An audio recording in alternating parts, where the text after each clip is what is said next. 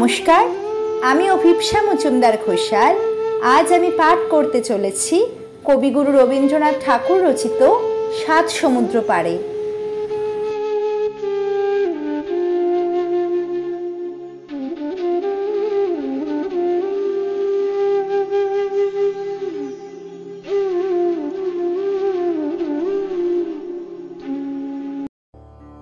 দেখছো নাকি নীল মেঘে আজ আকাশ অন্ধকার, সাত সমুদ্র 13 নদী আজকে হব পার।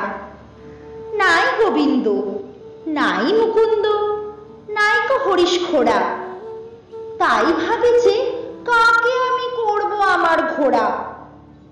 কাগজ ছিঁড়ে এনেছি বাবার খাতা থেকে, নৌকো দে না বানিয়ে অমনি দেশমা ছবি এঁকে।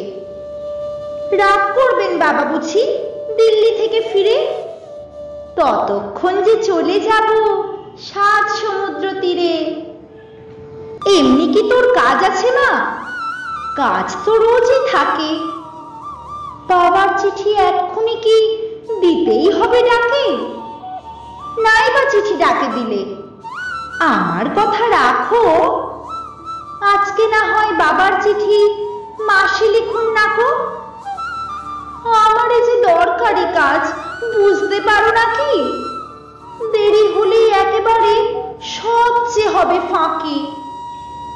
মেঘ কেটে যেই রোদ উঠবে